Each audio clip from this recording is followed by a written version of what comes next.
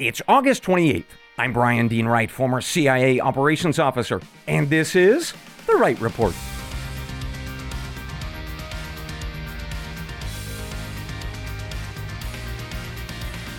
Hey, good day to you, ladies and gentlemen. Welcome to The Wright Report, your daily news podcast.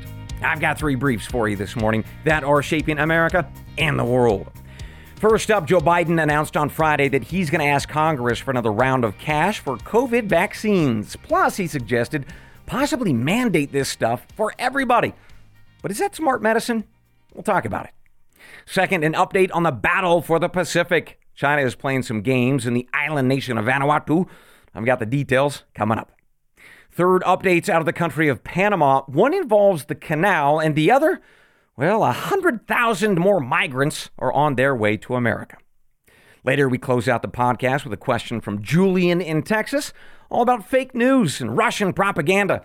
He wants to know whether we should be worried about it, so I will share whether or not we should coming up. But first, let's get to our top story of the morning. Folks, roll up your sleeves because you might be required again to get a COVID shot. And that is because late Friday, Joe Biden announced that he is going to ask Congress for some new cash to tweak, well, a new COVID vaccine. So this new vaccine, he said, would be for, quote, a new vaccine that is necessary and that works, end quote. Okay. Then he added that once the new shots are ready, the U.S. government will probably, quote, recommend that everybody get it, no matter whether they have gotten it before or not, end quote. So this recommendation of getting a jab, well, some media outlets are reporting that it is likely to become a new national mandate because, as history has shown us, well, when the U.S. government recommends, they really mean mandate, especially with folks in the military, U.S. contractors, U.S. federal employees, to just name a few. So, by the way, the decision of recommendation that might become a mandate, well, that could actually come soon. On September 12th, the CDC is meeting to discuss COVID vaccines and set recommendations related to them. Now, I should tell you that part of this push for new COVID vaccines and new COVID cash that is allegedly because of a new variant that is called EG5 that is apparently more infectious but not necessarily more deadly. But unfortunately, that variant is causing some public health folks a bit of heartburn because it's unclear whether the existing shots will be effective for these variants. CBS News and others are reporting that they might not be. So that is why there is this new push for a new vaccine or a tweak of the existing. So if all of this sounds like deja vu, with vaccines, possible mandates, boosters that may or may not work, well, you're right. That has been our history on this issue for 3 years now. So that means that we need to talk about whether or not this idea of mandates or recommendations is smart, medically or otherwise. And if so, for which populations of people? Everybody or just some folks? And I'll tell you, I think that this brief is going to be important in the coming months, so I'm going to make it free for everybody today on wrightreport.substack.com.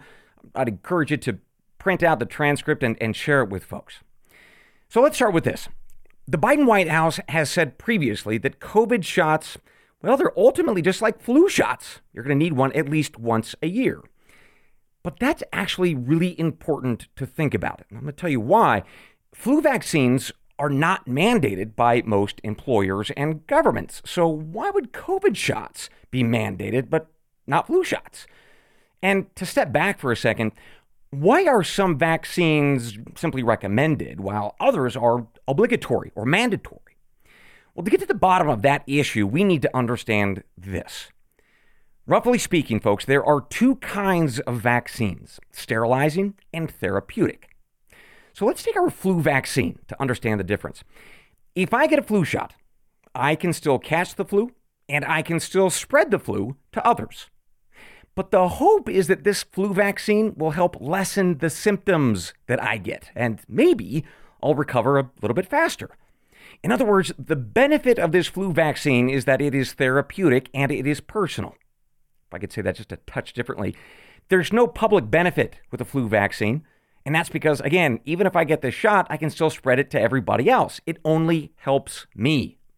Okay, so that is one type of vaccine, a therapeutic vaccine, like the flu vaccine. It's going to make me feel a little bit better with that personal benefit, but I can still give it to you. So that leads us to the other vaccine category. And this is the one that most of us think about when we think about vaccines, especially when we talk about vaccinating kids. And that is sterilizing vaccines. So let's unpack that. So when most of us were babies, our parents were obligated or mandated to get us, a number of vaccines like the measles, mumps, and rubella, or MMR vaccine. The argument in public health for mandating these vaccines is that they are a sterilizing vaccine. They sterilize the virus when it gets inside of us. Right? Pumps up our immune system so brilliantly and perfectly that the moment that your body recognizes that virus, it just destroys it. And that is why, unlike the flu vaccine, you never get sick with measles, mumps, and rubella. And that means, ladies and gentlemen, that you never spread it to anybody else. And that is a big deal in public health, because now there is both a personal benefit and a public benefit. In other words, with that MMR vaccine, I don't get sick, and neither do you. Okay, so that is the second type of vaccine, a sterilizing vaccine, which has a personal and public benefit. Which takes us back to our original question. Why are some vaccines mandated while others are not? Well, historically, public health officials have been very reluctant to mandate therapeutic vaccines like the flu vaccine. And that's because there is no public benefit, just personal. And that makes it medically unethical, even tyrannical, if a government starts forcing people to inject chemicals into their bodies if there's no compelling public benefit or justification. Now, to prove the point, consider these next words by the infamous Dr. Tony Fauci, formerly of the National Institute of Health. He said this in July of 2020. Quote, I don't see COVID vaccine mandates on a national level merely because of all the situations you have encroaching upon a person's freedom to make their own choice about their own health, end quote. He added that, quote, we should not have central COVID mandates from the federal government. It would not be appropriate, end quote. So let me emphasize something, folks. Mr. Fauci was saying this about the COVID vaccine because COVID vaccines, then and now, are not sterilizing vaccines. At most, they are therapeutic, although there is certainly debate about that, especially for children and young men. Indeed, reports from the CDC and the World Health Organization challenge whether either of those groups should actually get these COVID shots, and if so, when. But the point is this. Forcing a nation to take a therapeutic vaccine with a federal mandate has long been viewed as medically unethical and tyrannical.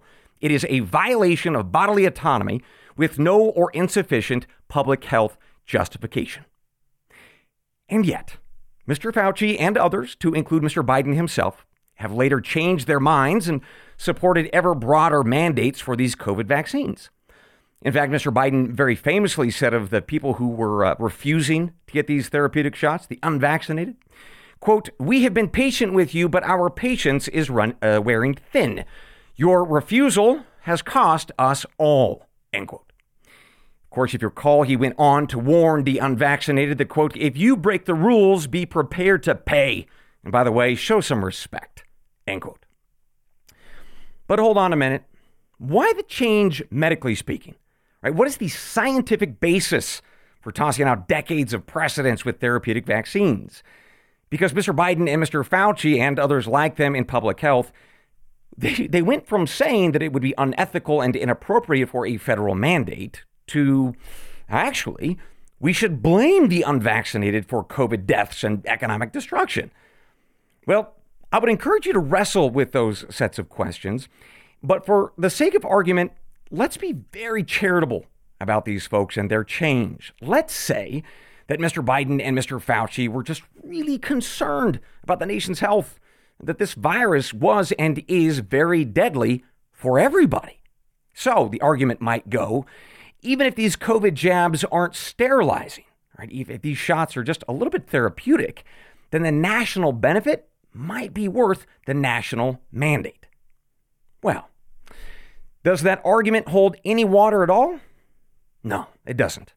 Because this virus, while serious for some, is not serious for everybody. And here's what the data say about that, starting first in April of 2020, just after the pandemic started. Hospitals in New York City released a study on the typical patient profile of the folks who were hospitalized with COVID all the way back then. And what they found was that first, the median age was 64 years of age. Second, 94% of folks in the hospital were obese or had conditions associated with their obesity, like diabetes and hypertension. In fact, those facts, ladies and gentlemen, led one of the researchers involved, a Dr. Leora Horwitz, to say that the hospitalized COVID patients are, quote, disproportionately obese, end quote. Now, since that time, all the way back in the spring of 2020, we have had an avalanche of data confirming this exact same conclusion. In fact, we have seen this same thing is true with children that were hospitalized with COVID. The kids were obese. And that is why, according to a number of CDC studies, obese folks are more likely to be hospitalized with COVID and upwards of 60% more likely to die with COVID than those who have a normal weight. In other words, COVID is not striking down otherwise healthy people on a nationwide basis. And thank God for that. Thank God that the fatality rate for COVID for those under the age of 69 is less than 0.5%. And by the way, we have known that since May of 2020. That was reported by the National Public Radio. So the upshot, ladies and gentlemen, is this. The data show that this virus is hospitalizing and killing, but it's a very clear and certain population of people that are already very unhealthy. That means that there is no medically sound justification for a broad or nationwide COVID vaccine mandate for all people, especially when it's therapeutic. Now, there could be a benefit for those folks who are at risk if they choose. Again, much like the flu vaccine. It's their body, their risk, their choice. And that's true for everybody, which is the whole point of therapeutic vaccines. You make the call. So, folks, those are the facts and data this morning on what appears to be out of the White House a new or tentative push by Joe Biden for a revived nationwide recommendation or effectively mandate for these therapeutic COVID vaccines. Let me now pivot to my analysis and opinion. So I'll tell you, I take COVID seriously because it seriously impacted me. I was hospitalized from it, and I now have to take an aspirin every day for the rest of my life because of China's Wuhan lab virus and cracked open an artery in my neck. So I now have this stent in there, and I have to take this aspirin until the day I die. Now, the data show that what happened to me shouldn't have, right? I was young, relatively speaking, fit, no other comorbidities, but nevertheless, it did happen. But here's the thing, folks.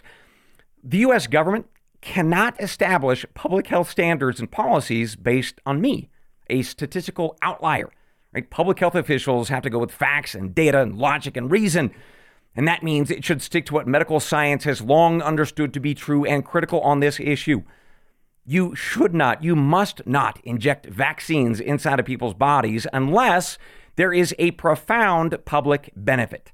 You must not. You cannot steal people's liberty and bodily autonomy unless that vaccine is sterilizing. And even then, you have to look very closely at the fatality rate and wrestle with a vaccine mandate. In other words, whether it's worth the government stealing people's liberty. But this is not what's happening. Apparently, Biden and his White House are once again leaning on this idea of a mandate for these therapeutic vaccines. And that's quite shocking because what it means is that they are ignoring the long history of this debate and conversation and understanding of sterilizing versus therapeutic vaccines and public versus private benefit. Or again, importantly, understanding the typical patient profile, which here the evidence is overwhelming. It involves obesity, hypertension, and diabetes. So why then are these folks abandoning facts and data, logic and reason and precedent? Well, I don't know, but it makes me very suspicious. It tells me that something else might be going on here. Now, what I would offer is that when I've seen this kind of stuff happen abroad, when governments were doing very strange things that were breaking precedent, well, generally it was usually about power, money, or both. Now, I don't know if that is true here, but what I do know is this. The Supreme Court has already ruled that Biden was unconstitutional when he tried to push this COVID vaccine mandate and testing requirements for large businesses. Meanwhile, he also did this stuff for federal contractors, U.S. contractors. Well, that mandate has gotten some pretty mixed reviews at the judicial appellate level, and that in turn forced Biden to just back off. So I'm not sure why he's pushing this perhaps a second or third time around. Finally, I would say this. What I have noticed is that the Biden White House and the CDC rarely, if not never, mention natural immunity. In other words, the protection that we all get after we are infected, which, to be clear, is virtually everybody at this point, especially kids. We have all been infected. That's what the data show anyway. And that matters because what the science tells us about natural immunity, at least according to the Lancet Journal of Medicine, is that natural immunity provides future protection against COVID that is at least as high, if not higher, than the vaccine. So wouldn't logic say that we should be talking about natural immunity when we weigh the profound implications of the government stealing someone's bodily autonomy? Yeah, we should. But the Biden White House and the CDC aren't or rarely do, and that is exceptionally weird. So all in all, who knows where Mr. Biden goes with this latest effort on vaccines and mandates, but I do know or recommend this. Take today's transcript and offer it to your friends, family, employers, and politicians of all stripes. Because in the transcript are the sources and the related studies to everything that I've mentioned. And I encourage you all to do that because what seems clear is that just when we thought that this whole debate over mandates and so forth was just all buried and gone, well, the powers that be are resurrecting the idea. So that is why I'm going to continue to watch for updates and bring the news to you as I learn it. With that, let's take our first break of the morning. For subscribers listening at therighreport.substack.com, no ads for you. Instead, as you know, your podcast gets delivered to you each day in your email, along with the transcripts with the hyperlinks to all the facts and data that I've presented today. Meanwhile, for my other listeners, my goodness, thank you all. And enjoy the following messages, remembering that if you don't hear my voice telling you about a product or service, then I do not endorse it. We'll be right back. Folks, if there were ever a product that you should consider, man, this is it. Jase Medical. They provide an emergency supply of prescriptions and antibiotics. And here's why you should consider them. As listeners know, I have spoken about how China and India control most of our prescription drugs, including antibiotics. Well, what happens if a war should break out over, say, Taiwan, or maybe a pandemic again? Well, we all know what happens. Our supplies of critical products get interrupted, and that is not acceptable if your life depends on it. So that is why I am proud to tell you about JaceMedical.com. And here's how it works. You fill out a simple form at JaceMedical.com. Then you speak with a board-certified physician. And within days, your order arrives at your home for emergency use. And I'll tell you, this is not for casual use, folks. Talk to your normal doctors for sniffles and such. This is for emergency use, with potency lasting for years should the worst ever come. So, friends, go to JaceMedical.com, enter promo code RIGHT, that is WRIGHT, and you will get a discounted order. Again, that is promo code RIGHT at JaceMedical.com. Folks, if you're looking to diversify your investments, I have something for you to consider. It's called Masterworks, and here's what they do. They purchase modern art by famous creators like Picasso, and then they qualify it with the SEC and sell shares of that art to investors like us. Now, eventually, they sell that piece of art. It's called an exit. And then investors like you and me, we get a portion of the sale. And their record, it's pretty darn impressive. Last month, they had exits with returns of 10 to 35%. Now, this concept is relatively new, but not to the 780,000 members who have joined and invested. Meanwhile, Masterworks has also been written up in Forbes and Financial Times. And I'll tell you, read those articles because I did, and I decided that for my long-term investments, Masterworks fits. Now, will that be the case for you? Well, here's how you decide. Go to masterworks.art/Wright Report. And you will get priority access for a personal interview with the staff, and they will help you decide if Masterworks fits for you. So again, go to masterworks.art/Wright Report. That's WRIGHT. And as you sign up for that interview, you can also read through their disclosures, good stuff there, at masterworks.art/CD. So all in all, folks, I think that you will be impressed with Masterworks and what they offer to investors. So again, go to masterworks.art/Wright Report, because at the end of the day, I think you will be glad you did. Welcome back to the Wright Report. Let's continue, shall we, with our briefs this morning with a pivot towards international affairs. Well, it is that time, ladies and gentlemen. Grab your maps, because we are off on a little journey this morning. Yes, it's the battle for the Pacific, the fight between the U.S. and China for supremacy and influence amongst those 15 tiny island nations in the North and South Pacific Ocean. Well, today we are talking about Vanuatu, which, if we are looking at our maps, that sits about 1,200 miles north and east of Brisbane, Australia. And if you look really close, you're going to see the island country of Fiji, a little bit east of the Vanuatu. And then the Solomon Islands are going to be just a bit to the north. Now, back on May 23rd, I gave you a big brief on this region and this country in particular. But to refresh our memories, it was the home to the old World War II naval base called Espiritu Santo, which was the inspiration for the musical on Broadway known as South Pacific. But now it's home to a bunch of Chinese infrastructure. For example, Beijing built the Prime Minister's house, a number of government buildings, even the place where Parliament meets. And in exchange, Vanuatu agreed to a bunch of communist debt, around $130 million to build that stuff. And that is a lot of money for a very small country like Vanuatu. It keeps them indebted to China, at their mercy.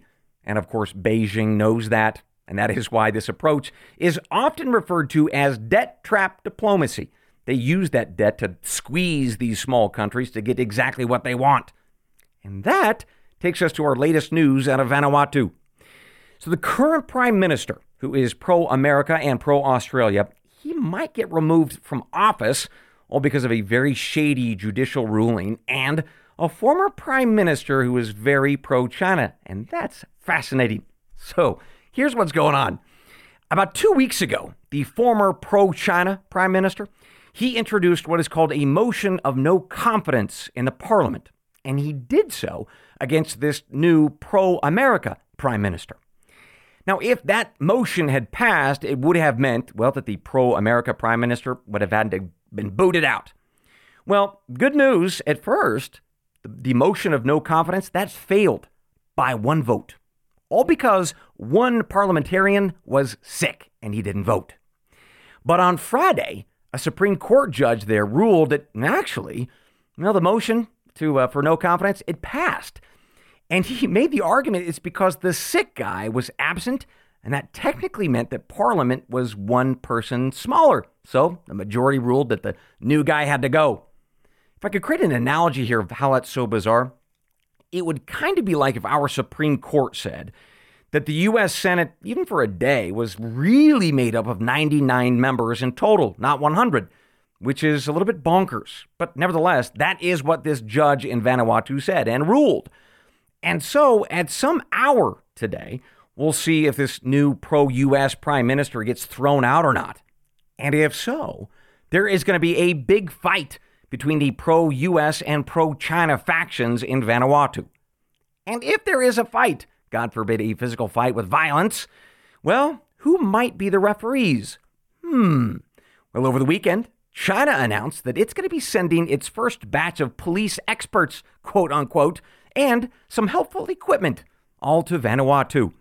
Beijing said that it would, quote, greatly enhance the ability of the Vanuatu police to maintain social order, end quote.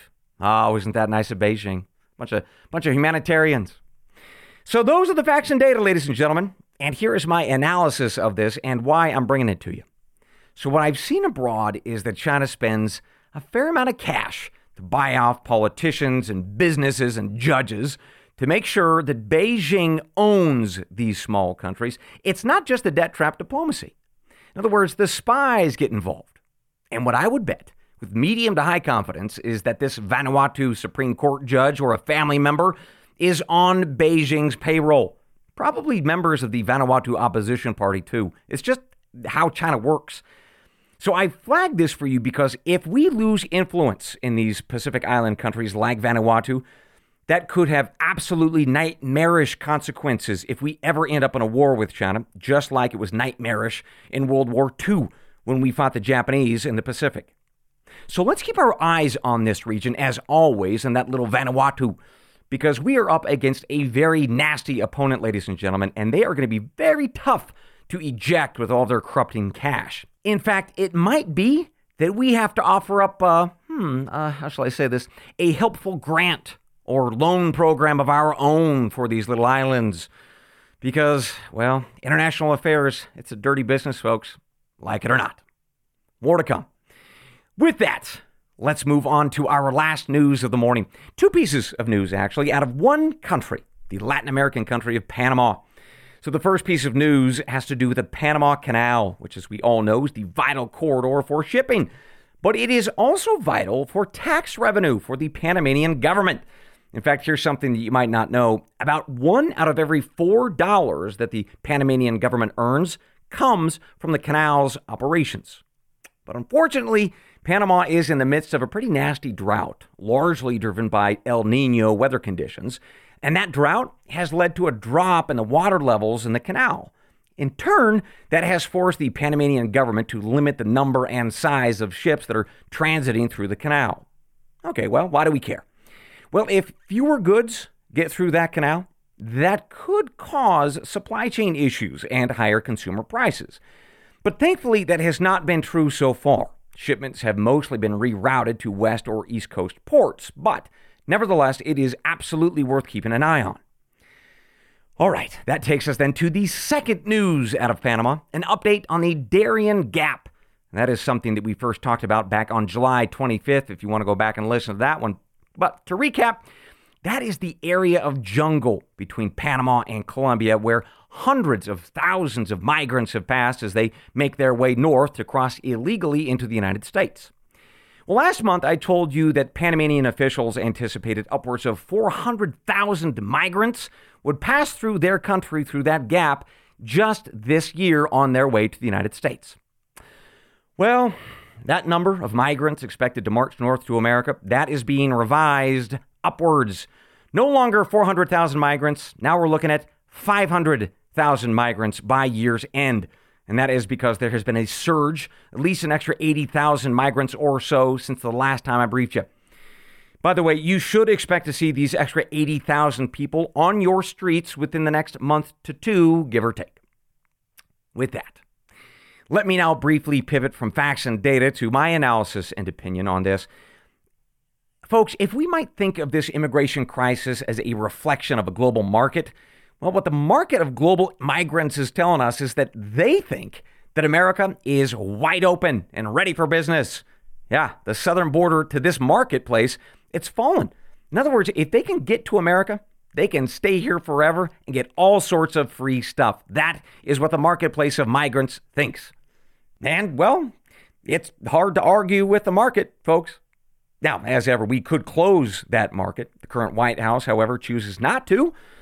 So, to fix things, it means that next year's election is very important. With that, ladies and gentlemen, we conclude this morning's episode of The Wright Report. But I've got one more thing before I let you go. We'll be right back. Well, I've got something different to tell you about today, folks. It's a product, but it is endorsed by not only me, but by you, a listener. Craig in Campbelltown, Pennsylvania, wrote me about Whacker Coffee Company. Funny name, great coffee. So here's what Craig had to say about Whacker Coffee. Brian, I had my first cup just a moment ago, and I'm working on my second. This is, hands down, the best coffee I have ever had. You have made an old guy in Campbelltown very happy. This is a superior product, and I know now where I will be buying my coffee from this point forward. Craig, yes, sir. I told y'all, this company is run by a former United States Marine, wonderful family man, and I'll tell you, he is a guy with a serious passion for roasting coffee. In fact, his company's motto is, "We empower coffee beans to be the very best versions of themselves." Now that is a Marine who is serious about his coffee. So folks, go to wackercoffeeco.com. That's WACKER, and enter the promo code WRIGHT REPORT for 10% off. Again, folks, go to wackercoffeeco.com today and buy this stuff because your taste buds will be so happy. Purchase new wiper blades from O'Reilly Auto Parts today and we'll install them for free. See better and drive safer with O'Reilly Auto Parts. O'Reilly Auto Parts. Spin your passion into a business with Shopify and break sales records with the world's best converting checkout. Let's hear that one more time. The world's best converting checkout. Shopify's legendary checkout makes it easier for customers to shop on your website, across social media, and everywhere in between. Now that's music to your ears. Any way you spin it, you can be a smash hit with Shopify. Start your $1 a month trial today at shopify.com/records. Welcome back to The Right Report with one more thing before I let you go. It is a listener question today, this time a subscriber from rightreport.substack.com. Julian from Texas, he wrote in about fake news. He saw a report over the weekend from CNN about how the Russians are spreading propaganda in the United States, trying to influence our thinking and ultimately our elections. So Julian wondered whether I thought this report was true, and if so, what I thought about it. Julian, yes, I did see this report, and I'm going to be honest with you, I laughed. And here's why. Throughout the CNN report, they used some very careful wording. The phrasing was that the Russians were attempting to influence public policy and opinion. But what they didn't say was that Russian propaganda was actually effective at changing public policy and opinion. And that is very important. Let me help you understand why. Imagining that we are working at the CIA and we're putting together a propaganda campaign, and we are focused on the difference between activity versus effectiveness. In other words, we can put out a lot of newspaper articles or YouTube videos or tweets in perhaps Cambodia. But did that stuff actually accomplish our operational goals in Cambodia? Did it make the prime minister do or not do something? Or maybe the public, did we influence them one way or the other? And if so, how do we prove that? Because that's important, right? This difference between activity and effectiveness. Because here's something that you might not know. These propaganda operations are usually not very successful. They're not effective. Case in point, the British used propaganda and election interference operations extensively in the United States. All the way back in the 1940s, they were trying to get us involved in World War II. Prime Minister Winston Churchill authorized this stuff himself, set up offices in New York City, actually. Indeed, I included some interesting links on this historical stuff in the transcript. But all that British propaganda that the British put out there, it did not do a thing. It changed absolutely nothing. The only thing that got us involved was when the Japanese attacked Pearl Harbor. That is what changed the world. So, Julian, the answer is no. I don't get really frothy and excited about foreign propaganda. I just try to spot it. In fact, we talked about that back on July 3rd when we covered our special on fake news. So the bottom line, my friends, propaganda operations are important, for sure, to identify, remove, counter. But I'm not going to lose sleep over it. That is, until deep fakes and AI take over.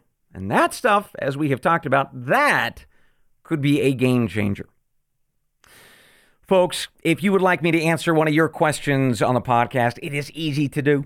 Either donate via my Stripe account, which you will find a link for in the show notes. Just make sure you leave an email, and I will be in touch with you.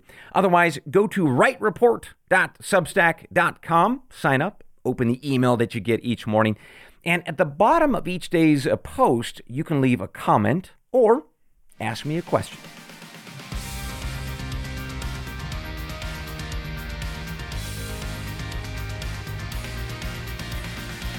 And with that, ladies and gentlemen, we conclude your morning brief. As always, I will see you tomorrow, God willing. Until then, I leave you with the creed of every good spy and every wise American. They're the words from the Gospel of John, chapter 8, verse 32. And you shall know the truth, and the truth shall make you free. Good day.